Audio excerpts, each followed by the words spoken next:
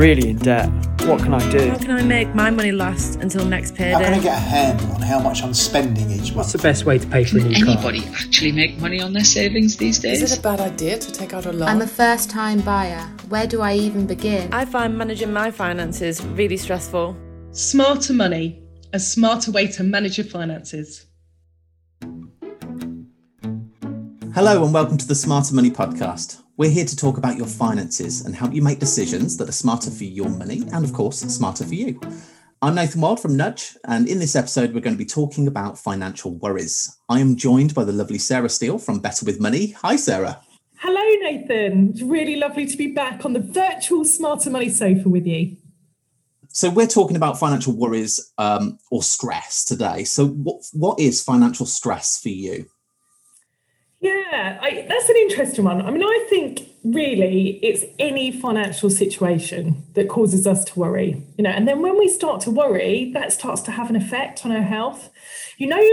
When you're really worried about something and it ends up giving you a headache, or you start to, what happens to me, I start to get irritable with the people around me, even though they've done absolutely nothing wrong. And it's just that stress that you're feeling coming out in another way.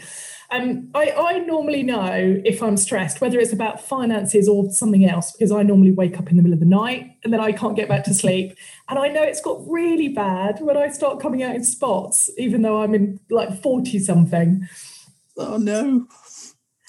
Yeah, I see what you mean though, because it is one of those things. I get clammy hands. I think I mentioned to you previously, actually, when we were chatting. I get really clammy hands and then I start to breathe like really, really sort of shallow breaths.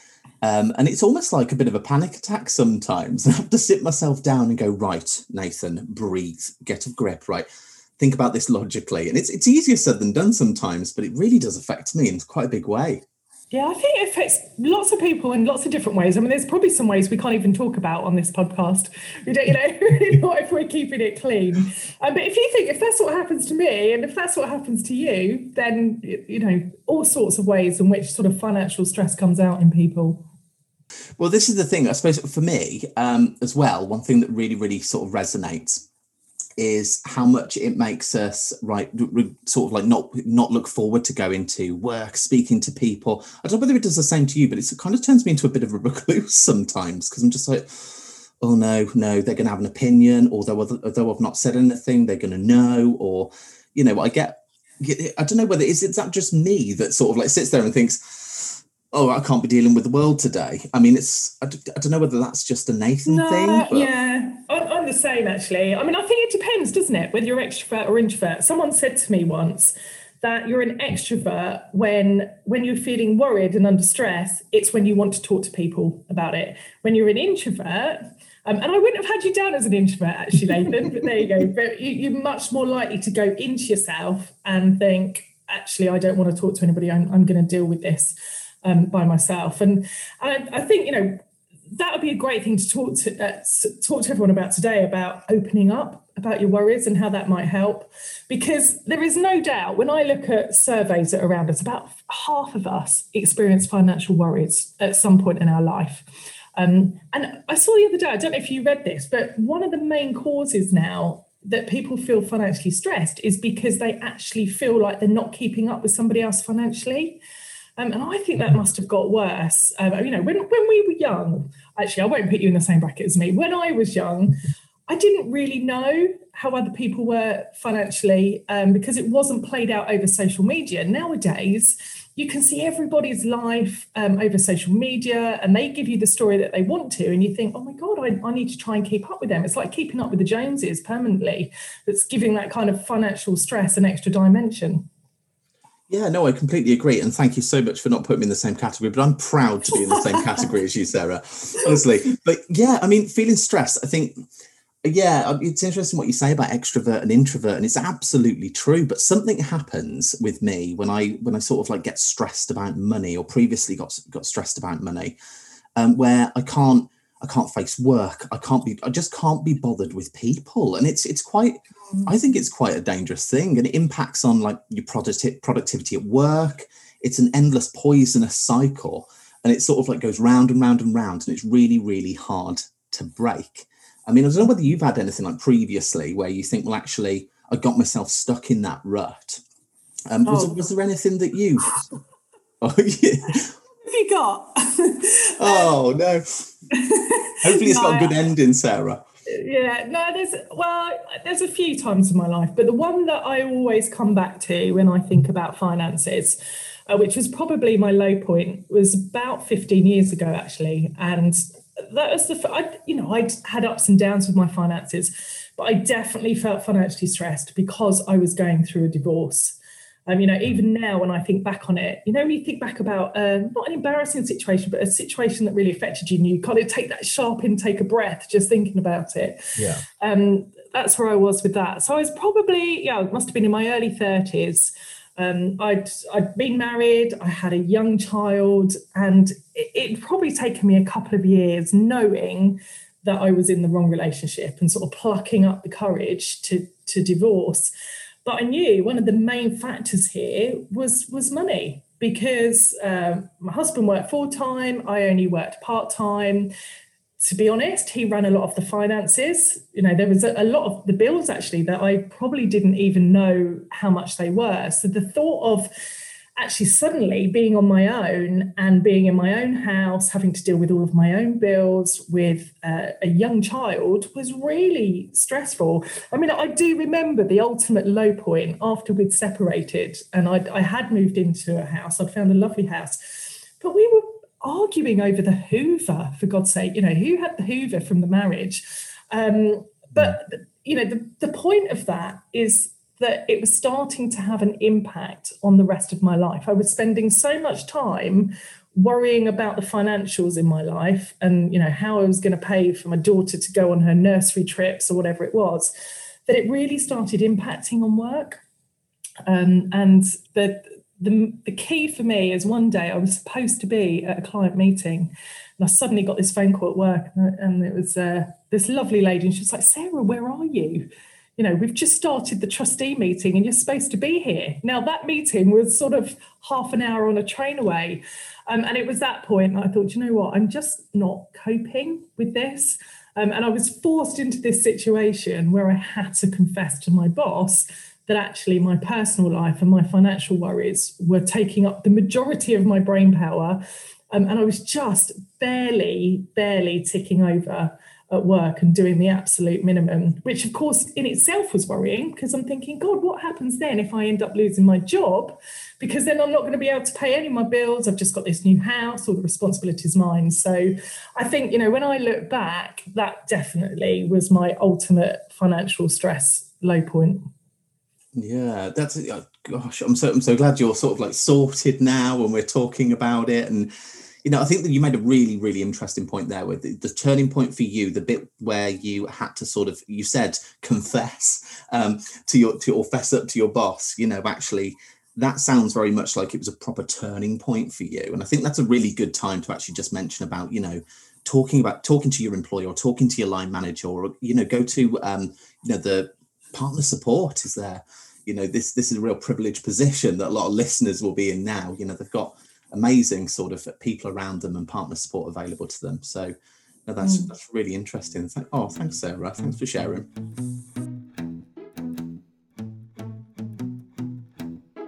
Okay, so Sarah, your financial worry was caused by your divorce. Do you think there is like a main cause of financial worry and stress? Oh God, that's a good question. I honestly don't think there is. If I think about all the people I know who, for whatever reason, have been through financial stress, it's normally for really different things. I think everybody's got their own story. I know some people, it was because it was the first time they'd moved out of their parents' house and didn't know how to deal with money. I know some people, it was because they were moving home and suddenly, trying to get to a bigger house and bigger bills. And in some people's cases, it's about supporting someone else financially and not wanting to let them down. I know, mine was divorce, which definitely is not uncommon, particularly when, like me, I think one half of the relationship had always dealt with money. And therefore, at the point at which you separate, you're really learning for yourself. So no, I don't think there is one main cause. I think it could be lots of things. I don't know tell me, have you had a story? What's your financial stress? I knew this was going to come up every time we're on this couch. No, absolutely happy to share. So yeah, it's quite interesting. So, this is going right the way back now, right back to the roots. Yeah, when I started out quite young, my parents were really eager for me to sort of start to save up money, to start to put some money aside so that I could afford the things that I wanted later in life, or at least there was a bit of a stepping stone. So I was incredibly lucky in that respect. Yeah. But then I got into a relationship with my first partner, and we were in a relationship. We had a job at the time, and then we moved out. So we got our own place, just a small flat, put our names on the bills. And that was really exciting. We wanted both our names on the bills. That was really exciting because then it's something joint. Needless to say, of course, we were both liable legally at that point as soon as that happened. But, that comes about, and I really considered that much later on. But then he lost his job. So what happened was we were not only relying on my salary, but because of the bills and when they were coming out and the fact that he had no income coming in, it was coming out, the extra top-ups were coming from my savings that I'd saved for such a long time. And what was supposed to be a period of 3 to 6 months maximum of having no job and just solely relying on my salary and my savings and then top it back up, turned into a really long, drawn-out process. And the sad thing is, I suppose, what that did is it wrote off any savings that I had. And then the relationship broke down. I think there was a bit of bitterness and resentment from me, if I'm completely honest. I started to get a bit, you can't be trying hard enough, where actually, I think actually it was. But it was all coming out of my account. And so, I was starting to get a bit bitter and resentful. And then it all started breaking down. And then in the end, we just ended up sort of like, parting company. We were just like, this just isn't working. Money was obviously the root cause of that, generally speaking. And I got left with all the bills. So that was quite a struggle. So I got pursued for all that. And, it was a case of, I was really struggling. I was struggling to keep my head above the parapet, sort of thing, as it were. I didn't want to speak to parents and borrow off them and sort of like make them feel, well, you've touched your savings. What have you done? My mum asked me a few times, actually. She was just like, well, you've still got your savings. And I was like, yes, mum. Yeah, they were gone. I was going to ask you that because you said at the beginning that they'd really encouraged you to make those savings. I was going to say to you, did you sort of put your hands up and go, oh, I've just spent it all on him? Or, so it took you a while to open up, I guess. Or is this it? Is this the confession to your parents right here, right now? Yeah, on this podcast. Hi, mum and dad. Yeah, I spent it all. But no, so because I was lying, I suppose, effectively is what I was doing. I'm not going to sugarcoat it. I was effectively lying to stop that, what I thought was going to be judgment or, disappointment, which is the worst thing when it comes from parents, I find. And and it was just, I was lying, I was carrying all this on my shoulders, all the bills myself. And then it started to impact on my work. I was in a sales job at the time. And for anybody that's in sales will understand that, any sort of stress ahead of like any kind of targets that you've got to hit, you need to be in the zone. You need to kind of be focused in order to hit them. And I just wasn't pulling it out the bag. I wasn't performing like they were used to me performing. And it started going downhill over a period of time. And my boss kept asking me, brilliant manager. She kept asking me, she was like, Nathan, what's going on? Is everything all right? And I was like, yeah, absolutely fine. I deserve an Oscar award for the way that I dealt with that. I felt at the time. And then eventually, because obviously you can't always be in a job and underperform without giving anybody any sort of explanation as to what's going on in your world. And so eventually I was confronted with the option of, right, either fess up or get taken onto a performance improvement plan. And that's just another stress. So I did, there was times when I got up out of bed and I was like, I can't face work today because I'm only going to do a rubbish job. And I'm going to get my boss on my back, or I'm not going to hit my targets, or it's that self-esteem, isn't it? Yeah. Because part of going to job and knowing that you're doing a good role is part of what keeps you going on. And the moment you're thinking, actually, I'm no good to anybody here, it just starts to eat away at your self-confidence. Yeah. And then it took a while for me to sit back and think, well, actually, if I go onto this performance plan and I don't improve and I don't tell anybody what I'm really struggling with, actually I'm going to end up with no job at all, which means I've got no chance of paying the bills. I've got no chance of keeping my own place. I will get myself in more trouble, in more debt. And it was really difficult. So I sat down. I remember she asked me just before she put me on the plan. She was like, Nathan, I'm trying to help you out as much as I can, but I know something's not right. And I don't know what it's going to take for you to talk to me or what it is you're going through. She was just, but I wish that you would speak to somebody. She didn't even pull it out of me for her. She was just so, I wish you would speak to somebody. You're not your usual self. I was incredibly lucky that she was incredibly intuitive like that.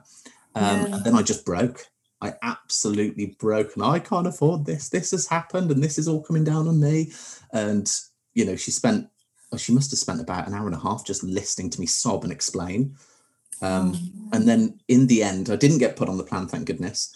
But the sense of relief that come from just speaking about it to someone, whether they mattered or they didn't, the point is that she gave me that time and listened to me.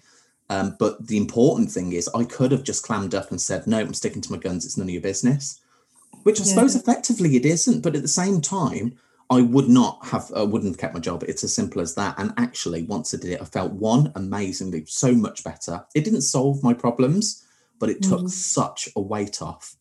Do you know what? I felt exactly the same when I spoke to my boss. And again, my financial problems didn't disappear overnight. It wasn't like I could suddenly afford the bills any more than I could the day before. But just knowing that somebody knew and understood, and also I felt that I'd kind of given the reason as to why my head wasn't totally in work, and I did feel that they were slightly more sympathetic, and I felt that my job was probably securer because of it, which was great. I mean, I guess at the time we were both relatively young that we had that financial stress.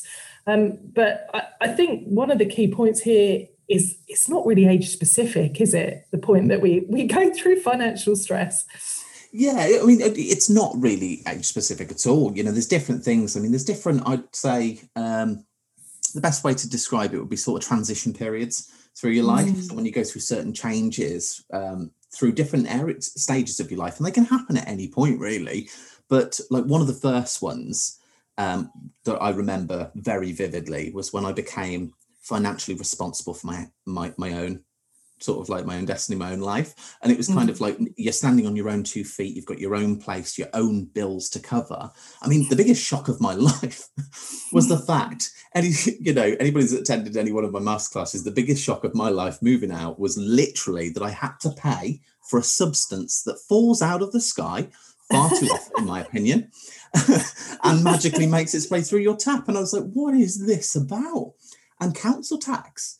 I remember it being like sort of like spoken about in high school. I can remember Mr. Parry now. I can't remember. I think it was Mr. Parry, but he turned around, he called it poll tax or something at the time. And he said, Maggie Thatcher brought this in. It was supposed to be a temporary measure and it's still around. It didn't disappear anywhere. But that was a huge sum of money. And I didn't realise this needed paying for before then.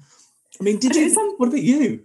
No, I was exactly the same. It was a real shock to me, like all the different lists and the Wi-Fi and the broadband, all of those sorts of things. So actually, I, as a parent now, do make quite a point of making sure that my children understand what it is that we pay for. Because, like you, I came over that surprise. I tell you, I mean, this is a slightly different point of view, but the one thing that's really wound me up is that when my kids had hit that senior school age and they all wanted the latest phone, and I was the meanest parent in the world because they didn't have the brand spanking new iPhone. They might have got my second one or whatever. And I remember saying to my eldest two, right, when you get to 18, I'm no longer paying for your phone contract. This becomes yours when you get to 18. They both had part-time jobs and they get in their student finance. They sort of looked at me as if, yeah, whatever, that's fine. Anyway, the point at which I said, that's it now, you're 18. Suddenly, do you know what's happened? They no longer want the most up-to-date phone. They've gone for the cheapest, SIM only. I was like, why did it take that for you to realise? But it does, and I just think, parents, be warned, you will all go through this situation if you haven't already. You kind of see how it is. But you're right, it's that shock of maybe moving to suddenly being responsible for yourself. And I guess that next transition then is, you know, you're responsible for yourself, and then you get a bit further down the line and suddenly you're responsible for other people as well, whether that's a relationship or whether it's kids or and again, that at that point you think, right, where's my money going? I'm suddenly paying it out for everybody else. It's not all for me. Yeah, no, absolutely. I think when you, like you said, you get dependents, whether they're child or adult dependents, you know, that's another transition period. You're absolutely right, nail on the head. And another one is, you know, perhaps it's later in your family life, you know, when your kids want to go to university, or you can, you know, you see potential, they've got dreams and goals of their own and aspirations, or you can see the housing market is really difficult to get the first foot on the ladder. So you want to help save up a bit of a deposit so they can get the mortgage, or, you know, or perhaps it's your life after work. You know, what sort of lifestyle do you want to live when your salary gets removed, when you want to live your life of leisure? So that becomes a focus, yet another transition period. But yeah, I think you're absolutely right. There's not one absolute specific moment when this is at its highest risk. You know, during all these stages of life, in everyone's walk of life, there's going to be the risks of financial stress and worry. But yeah, it just presents itself in different ways, and none more serious than any other. You know, I suppose it's different for each individual. Yeah, and sometimes when we least expect it as well. Yeah, absolutely. Okay, so we've worked out that no two situations are the same. But that reaching out and asking for help is really important to finding that solution, or at least starting that road to finding that solution. I mean, just out of interest, if you don't mind, like, how did you recover from like your divorce? Yeah, I think, you know, looking back, it probably was just good old-fashioned hard work and financial budgeting. You know, I think it probably was at that point that I really worked out, right, I need to write down everything that I've got coming in every month. I've got to write down everything I've got going out, and how can I make the bits that come in higher than the bits that go out. And for that period of time, I mean, I had a lot of friends that wouldn't talk to me anyway. It's funny what divorce does to people, isn't it? But, you know, I didn't do any extravagant spending. And I think slowly, as I got my budget under sort of in control, I was then able to focus more on work. And then as I was able to focus more on work, then obviously I got the pay rises, you know, you become into that positive cycle rather than that negative cycle. But I think, you know, it took me a good 3 or 4 years to pay off the debt and to get myself in a situation that I knew what I was doing. You know, I didn't have holidays during that time. I might go to friends for the weekend, that kind of stuff. But yeah, so I think it was just making sure I wasn't paying too much for my bills. I was watching what I was spending on food and just going across that monthly budget to do what I could. Okay, so my fingers crossed here. So that's happily ever after. Well, you know, it was for a little while, but funny enough, you know, listening to you talking about your relationship earlier, what then happened actually was I met my now second husband. And by that time, I was back on track financially. But, you know, what happens? I met him and found out he was in loads of debt. It was almost like, oh, I should be walking away here. But of course, emotions don't work like that, do they? And so it really was here we go again. But I think what was nice this time is I felt a bit emotionally stronger because I'd been through that before. And I thought, this is okay. I know how to help him. I can do this. You know, and I've sort of learnt those tricks from last time. And I remember one Sunday, relatively early on in the relationship, I just said, right, I've had enough. Let's sit down. Let's get out all your paperwork. And we spent the whole day working out what he owed. And we found one loan that he could consolidate everything and reduce those costs. So yeah, I mean, it is happily ever after because we've got through that and we're still together. And, you know, we've now got our finances back on track. Please. I mean, do you know what? This is a really good point that you made. I just want to pull that out just for a second, was that you having that emotional support to share and also, you know, rationally, you knew that you would cope this time. So that was a conversation that you sat down and had together. Yeah, definitely. All those tools and tips that I'd learned the first time, particularly around the budgeting and not overspending, definitely saved us on this occasion, which was great.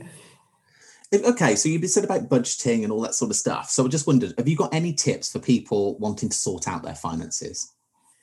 Yeah, I think from the experience I had, there's probably three main takeaways that really helped me. I mean, the first one was write down your budget. Take out that guesswork, know what you've got coming in, know what you've got going out, and make sure, hopefully, that what you've got coming in is more than what you're paying. The second one is really just to get back to basics. I said I'd really cut back and start to live off less than you earn. If you can't afford the wine, then it's going to have to be water for a little while. And the third one, which I found a real comfort to me, was just trying to save just a little bit to create that emergency fund. So if something happens that you're not expecting, whether the car breaks down or you need a new boiler, you've got some money there that is not going to send you into that spiral again. So that'd be my three main tips, Nathan. Amazing. I couldn't agree with you more. And honestly, Sarah, thank you so much. It's always a pleasure. It's never, ever a chore sitting on our virtual couch, having a coffee and a chinwag together. Thank you. No problem. And yeah, the other thing that I just wanted to just really finalize this, well, top this off with is get personal with your plan. As mentioned before, creating your budget, really looking at what's coming in, going out, finding a goal or a dream to give you that drive. This could really, really help you make a change, make you want to change something and end that vicious circle. Have something to look forward to, or to work towards. Really important. This is, financial worries are uncomfortable, but they are normal. They're completely normal. And it's more uncomfortable if you don't do anything at all. So you will feel better when you take those first steps to finding your resolution. And it might not be as bad as your first thought. Take that first step, speak to somebody, and start to take control.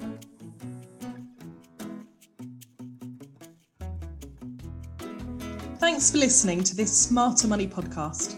Remember, you can get loads of useful help and information by searching Smarter Money on the Partner intranet.